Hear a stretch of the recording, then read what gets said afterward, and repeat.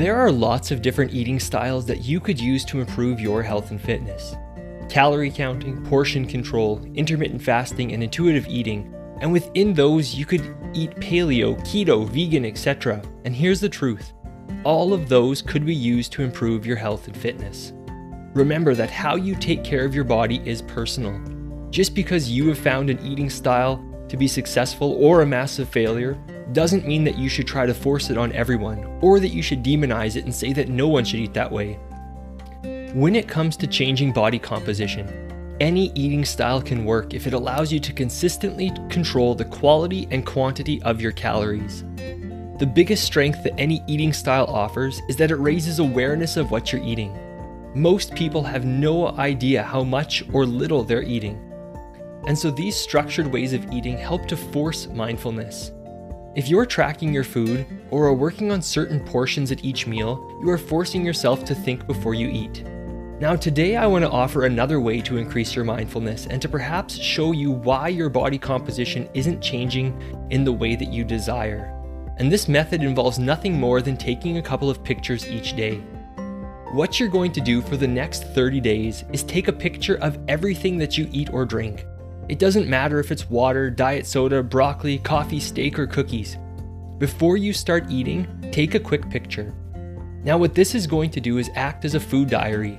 It's going to give you an objective look as to the quantity and quality of the food you're eating. Now for some people, they're going to feel a tremendous amount of judgment from these pictures.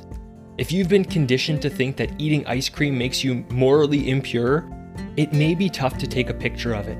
But remember, this has no bearing on you being a good person or not. It's just data. There's nothing morally wrong with eating ice cream, cookies, or chips. They are just food, and you are just taking pictures of them.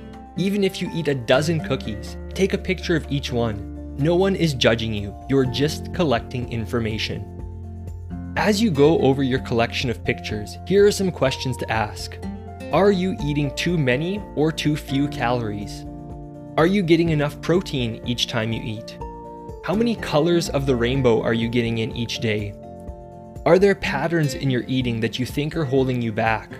Are there certain meals that you consistently overeat? Are you snacking too much? Now I'm guessing that most people listening already know the answer to these questions. However, when you have proof of what you're eating, it really forces you to be honest with yourself and acknowledge that you are actually eating what you're eating. Now it's important that you track this over a period of time, which is why I think 30 days is great.